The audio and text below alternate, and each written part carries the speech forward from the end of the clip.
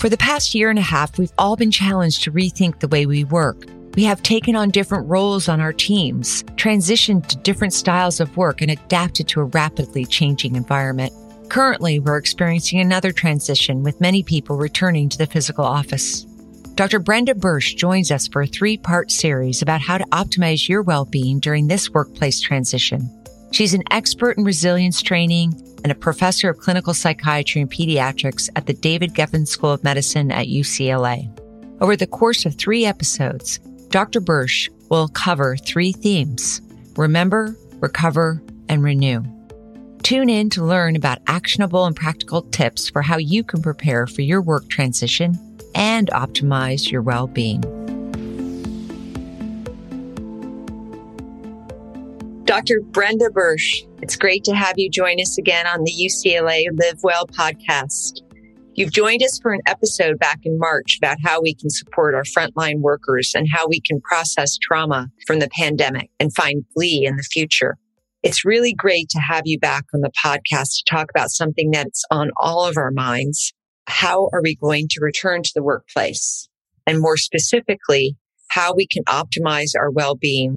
To start off, why should we be thinking about well-being as we return to the workplace? Thank you so much for having me here today. I'm very pleased to be invited back and to be able to talk about these topics with you.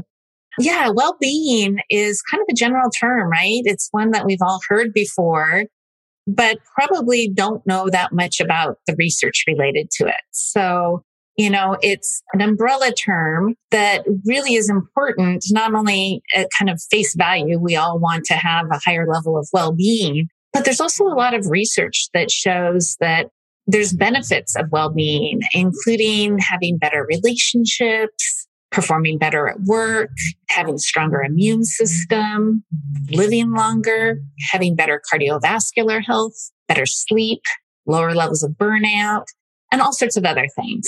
And so there is more meaning behind that term, well-being, than you might really think when you just hear it here and there. Another thing I just want to point out about that well-being research that I find particularly helpful for my own self is that one of the factors that really contributes to well-being is, how optimistic you are generally as a person. So, you always hear about the glass is half full or the glass is half empty kind of person. And we know that people, who do have a tendency to see the glass as half full, who are a little bit more optimistic, experience less depression and less anxiety. And they tend to do better at work, and they have fewer health problems as well. We don't want you to ignore problems that are there. And we know that avoidant coping and just pretending like things aren't there is not helpful. But having an optimistic view that you can conquer those challenges is a really important factor towards well-being. Well, you've sold me. I mean, how could you not want to practice some way of feeling a sense of well-being given all those positive outcomes? Getting to your point about optimism, which sounds like a good path towards promoting your own well-being. I understand that if you're not naturally optimistic, some people can learn those strategies to become more optimistic. What would you recommend for those people? Oh gosh, there's so many ways to go about it. I would say that many of us in our health system and the upper campus and across, all different parts of UCLA tend to be pretty high achievers, right? And so we're perfectionistic. We're critical of ourselves. That's how we spur ourselves to create and to achieve more and more. But there's a cost to that. When we're constantly problem solving and looking for problems, we do have this kind of critical thinking hat on at all times and see the negative. And so we do know that one thing that can be done is make a concerted effort to pay attention to those things that are going well. Look for them. And that could mean at the end of your workday, when 800 things happen and we're kind of overwhelmed by the whole day, that feeling of being overwhelmed can color our emotional experience. But if you take the time to think about all the individual things that happened during the day and pull out those things that really brought you some joy, brought you some meaning, were fun, those kind of moments, if you can dwell on them, actually is one way to become a little bit more optimistic.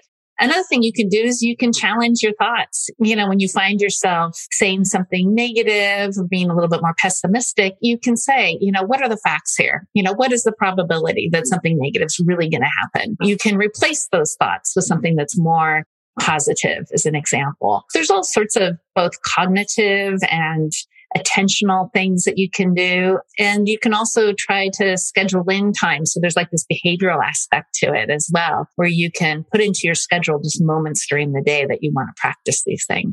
So those are a few examples. Those are very useful. And I love the way you've differentiated between cognitive and behavioral. So cognitive is like what you're thinking and how you can be the master of your own thoughts, so to speak. And then behavioral is perhaps even very simple as having a routine. Right. You got it. It's very reassuring because, a lot of people always say, well, this person's, an optimist, this person's a pessimist, but that doesn't have to define you. You can change that. And what I'm hearing too is that you're saying, pick things that were good part of your day. And that's sort of like giving gratitude in a way to those moments. Yeah. That's right. That's right. If you do a gratitude practice, that dovetails perfectly with what I'm talking about. Yeah. If they haven't already started coming into work physically, what would you recommend people start to do either behaviorally or cognitively or whatever else other strategies you might have? Well, there's so many things. I have a list of about, 40 things that could be done. But I think that it's helpful to think about it in stages, right? So the way that I've been thinking about it is first, really creating space for yourself to reflect on the past year and a half, 2 years almost now, coming up. In January, I'm thinking of when we first started hearing about the coming of the pandemic.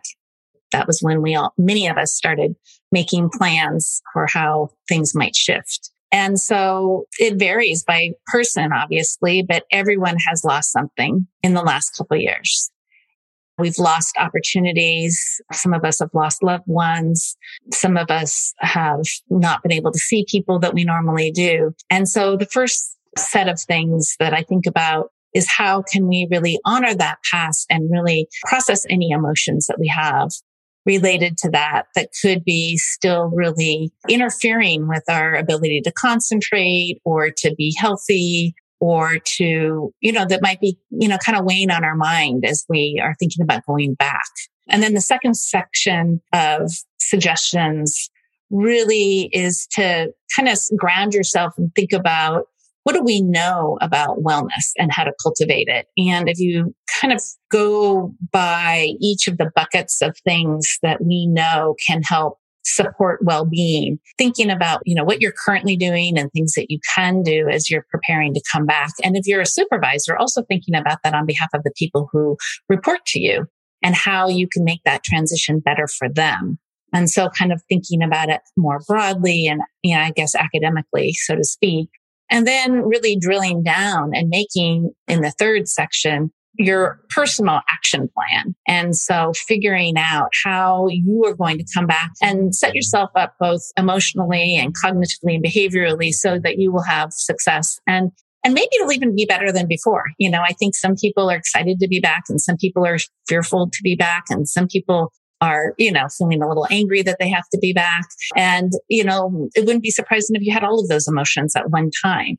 And so trying to really sort through how to create a return to work that optimizes the things that you're excited about and maybe, allows you to tweak some of the things that you are not looking forward to so that they're a little bit more appealing. So let's today dive more deeply into the first theme, remember. So how can we honor the challenges and sorrow from the past year? So let me start by just saying why that might be important. As I mentioned before, it takes time to really integrate some of our emotions with our memories of things that have happened, especially if they're painful. And if you haven't really had that much opportunity to talk about what you've gone through, or for some people who journal, who write about it, if you've really just been mostly spinning in your own head about it, or if you've been ignoring it, or, have been working too hard to really think about it, then what you might notice is that you might, have some lack of energy. You might have a down mood. You might be more irritable than you normally are. You might find that you're thinking about it when you really don't want to be. And, it just makes it harder to do everything. It's like wearing a 15-pound backpack everywhere you go. It's just extra weight that you're carrying at all times. And for some people, they've been working really, really hard and haven't even taken a vacation in the last year and a half. For those people, when you take a vacation, you'll notice that, oh my gosh, you're suddenly thinking about all of these things that you hadn't thought about. And it's not exactly the vacation you intended to have. For some people, they've had time, but they haven't had any opportunity to, actively really process what's happened. And so to take that time to really do that is helpful. And, I think before I kind of launch into the how you do it, I want to just kind of take a little detour, if it's okay with you, and just talk about the concept a little more abstractly in terms of suffering. Is that all right if I do that for a second? Yeah, absolutely. And one of the things that you mentioned, this integrating your memories with your emotions, reminded me of our last podcast with you and how that is how you build resilience.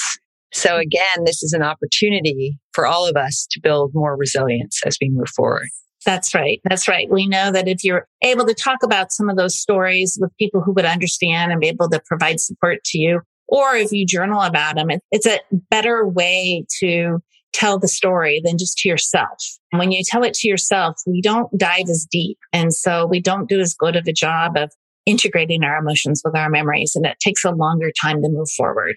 But if we can share those stories in a meaningful way and have some of those difficult emotions, or, if you're not someone who likes to chat, you can do it as a journaling exercise. And for some people, painting or, some other venue can work as well, to just really try to move through some of the suffering that you've endured. Yes, that was something we talked about in our last podcast. One of the things that I really started thinking about is the nature of suffering. We in Western culture are, oftentimes so privileged and so comfortable that we can kind of get into a space where we feel that we should never suffer. And we forget sometimes the value of suffering. And, I don't want to belittle in any way the immense suffering that some people have gone through over this past year. But I do think it is helpful to think about how it is that our frame of reference really can make suffering even worse in certain circumstances. And, it's all about expectation, right? So, and this is going to sound a little bit contrary to what I said earlier, which is that people who are a little bit more optimistic, they tend to have this protectiveness around them that helps them be a little bit more resilient. But on the other hand, if you're so optimistic that you don't think anything should ever go wrong, then it's very disturbing when something does. And it feels unfair. It feels unjust. And that adds another layer of suffering.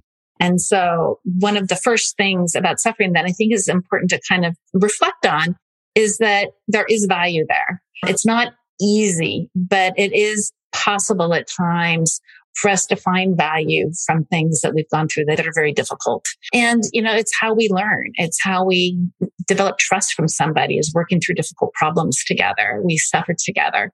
Some people even choose to suffer. I think it's, to me, I find it hilarious that some people want to run in a marathon. To me, that is torture. But we do know that if you choose that type of suffering, that it's not quite as bad than if you did not choose it. Some people would say that I was crazy for deciding to get a PhD and suffering through my PhD program, right? But the fact that I chose that helped give me strength and conviction and got me through the difficult times because I had this inspirational goal at the end.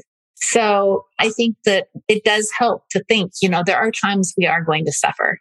It's kind of amazing that we've not been in this type of a global pandemic in our lifetimes. The other thing about suffering is that because we can think about the past and worry about the future as well as the present, it means that we can suffer in all three time zones, so to speak. And so some people say that when you are worrying excessively about the future, you're suffering now and you're suffering when it actually happens. And sometimes when the real thing happens, it's not as bad as you imagine. So really kind of thinking, am I suffering more than I need to be? Am I worrying too much about things, especially if they're things that might not happen? And if you are, then you might not be suffering exactly at the right time. If you can put off suffering a little bit until you really know how bad it could be, then you're reducing your suffering. And then the last thing that I wanted to just kind of mention before I get into the more practical things is that, one of the ways that we bond with each other and it can be kind of fun is by complaining. We all do it. We all engage in it. But sometimes when we're doing that, we're not being very action oriented. And so we're not actually thinking about, is there any way I can mitigate or fix this problem that's causing me pain? Maybe we feel like we're helpless in a larger system. Maybe we're just too tired. There could be all sorts of reasons. But, if you're not focused on the source of the pain, then sometimes we miss opportunities to improve things. And so those are just kind of three different aspects of suffering that I think are helpful to reflect on as you are thinking about your own suffering over the past year. And as you're trying to figure out, is there anything that can really come of this that I can take forward that will enhance my life, bring me more joy, bring me more meaning? If I think about it at a very, very basic level, one of the benefits, very concrete benefits of the pandemic was how overnight everybody suddenly knows how to use all these electronic communication platforms that I think many of us were pretty clunky on before. And so it allows us to connect to each other in ways that we couldn't before. And I don't think there's any turning the clock back on that. And so, that there's benefits to that we get to keep as an example. But let me get practical. The first thing I'll say about being practical and thinking about, the things you've missed out on over the past year. When you think about grief, it's not just about losing people or pets. It's about losing opportunities. It's about missing big life events. It's about not having, the vacation you wanted, not having the wedding you wanted, not being able to visit a loved one, not being able to say goodbye to somebody who died, not being able to have a memorial service, not being able to have your normal routines, not being able to just chit chat with your friends at work. There's so many big and little things that most people have lost out on over the past year and a half that it really means that there's a lot to grieve. And you might not have labeled some of those things that you've missed out on and your emotional reaction to them as grief. But if you're feeling kind of blah, if you're feeling a lack of energy, if you're feeling a little bit depressed, it could be because you've got kind of layers of some grief there. It might not be heavy grief, or maybe it is. It really depends on what you've been through. But if you think about the grief, some of you might be aware of Elizabeth Kubler-Ross, who had 5 different emotional reactions to loss that might ring a bell for you. So they're denial, anger, bargaining, depression, and acceptance. You don't have to go in order. You don't have to experience them all, but you might be feeling any number of these, and you might have over the past year and a half. I remember in the beginning, before we went on our first lockdown, thinking, oh, I remember the H1N1 pandemic. That wasn't that big of a deal. This virus isn't going to impact us that much. In fact, if we had to stay home for 2 weeks, that might be a nice change in routine. I was looking forward to that, right? I had no idea. I think none of us did. Partly didn't have the information, and partly we were a little bit in denial maybe. And then, a lot of people felt very angry. So, I know in the health system, that was maybe feeling that there wasn't enough protective gear available. Maybe in some other work settings, it was feeling like there weren't other protections in place. There's so many different ways that people were fearful. We did not have very much information in the beginning about how this virus was transmitted, how lethal it was going to be, how long it was going to go on. And it just was impossible to feel adequately supported. And so feeling angry because of that is a totally normal experience. You also might have been angry at the fact that some of your family members or friends were not taking it as seriously, or were taking it more seriously than you. And we're kind of harassing you about it. Then things started kind of going on for a while. And that's when the bargaining started, right? It's like, well, maybe in that first surge, we're thinking, okay, all we have to do is lock down really hard for 4 weeks, maybe 2 months. And then that just went on and on and on. And so we slowly really had to acclimate to this new reality. And then it's interesting too, that when we started hearing about coming back to work, there's also bargaining thoughts that happen then. But I've been working fine at home. Do I really have to go back to the office? Tell me why this is important. And what if I just do 1 or 2 days a week, So bargaining kind of comes back up again now. Depression, a really common feeling, especially if you're feeling overwhelmed, if you're feeling isolated. And the worst part of having some depressive feelings is just feeling like it'll never go away, feeling like you'll never be yourself again. Some people, they acclimated to working remotely. acclimated to the new normal, they actually like it or they feel like they can do it. And so, a sense of self-competency and agency and all of that kind of came along, and it feels like something that could be in the rearview mirror soon. I think, with the Delta surge, there was a little bit of backsliding when people felt like, oh, but we were turning the corner and now here we are again. And so I think a lot of people feel kind of a resurgence of, frustration and sometimes anger, sometimes depression, anxiety, all of those things are kind of going back up a little bit as we're having a surge. And if we have more surges, I'm sure they'll happen again. So some people, you might just have lots of those feelings. They might all be interchangeable. You might fly through them. You might be stuck in one. Any of that would be normal. But regardless of where you're at and which of those emotions you might be feeling, and, on top of that, some of you might have some trauma feelings too. You might have had some pretty traumatic experiences over the last year. For any of those symptoms, it really is helpful to acknowledge that you're experiencing them, to label it. Because when you label it, it allows you to be kinder to yourself. It allows you to think about what's helped me in previous times when I've been going through grief. And it allows you to get advice from what we know based on research can be helpful in those situations. And, one of the first things is to remember that you could have reminders and things that trigger your emotions in different ways that you don't even really expect. And so when those occur and you're kind of surprised, like, why did I get grouchy at that? Why am I getting irritable? Why did I get jumpy? What happened that caused that? What is that reminding me of? Is there something that's going on that's triggering me or reminding me of something that I haven't really spent enough time thinking about or talking about? Some of people will get through it quicker than others. For some, it could take months. It could take a year. It could take 2 years to really process everything that's happened in the last year and a half. But really central, as we were mentioning earlier, is finding people that care about you, that you can tell your story to, and that you can also reciprocate by listening to their stories. You can physically take care of yourself. Just be patient with yourself and cultivate some of those same skills we talked about earlier in terms of looking for some of those things that bring you joy or meaning, cultivating gratitude, looking for silver linings. So you really want to go on the hunt so that you can balance out some of the more difficult emotions you're having with some little moments of relief.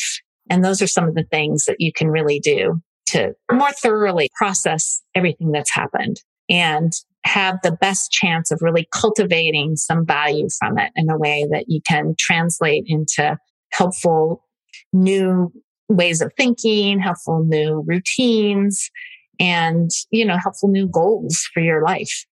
Well, that summary is so rich in advice and actionable steps. Trying to sum it all up. I mean, one thing that so many people will say when you do have grief or sorrow is that time is your friend. And by your describing all these different stages that you might go through to process your sorrow, that takes time.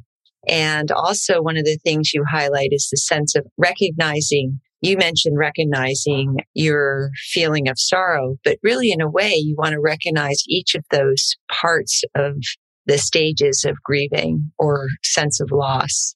So that would allow you not to be feeling hopeless, for instance, in the stage of feeling down in the dumps, and not feeling very excited about your day-to-day life, knowing that that is part of a normal, healthy process of grieving. It's sort of like raising a teenager when they're a little bit more pushing you back in the middle of their teenage years. That's okay. That's part of the stage of growing up, right?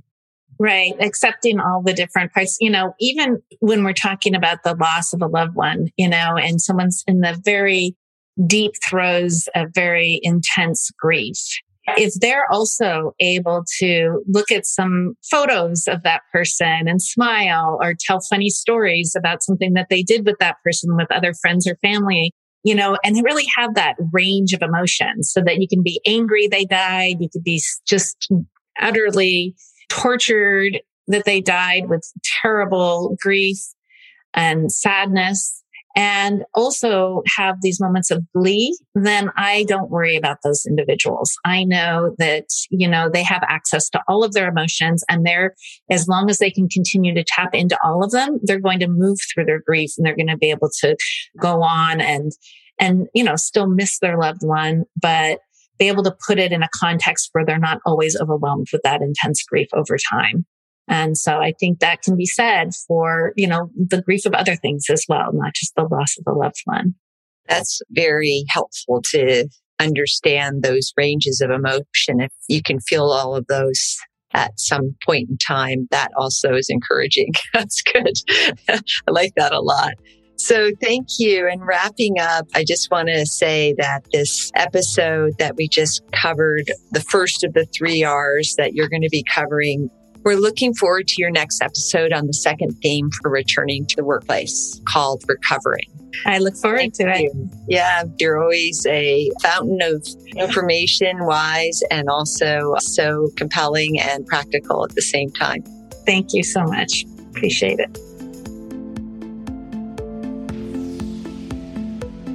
Thank you again for joining us. For more information about today's episode, visit our website at healthy.ucla.edu/livewellpodcasts. Today's podcast was brought to you by the Semel Healthy Campus Initiative Center at UCLA.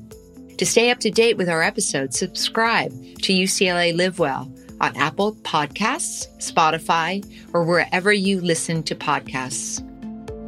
Leave us a rating to tell us how we're doing. And if you think you know the perfect person for us to interview next, please tweet your idea to us at HealthyUCLA.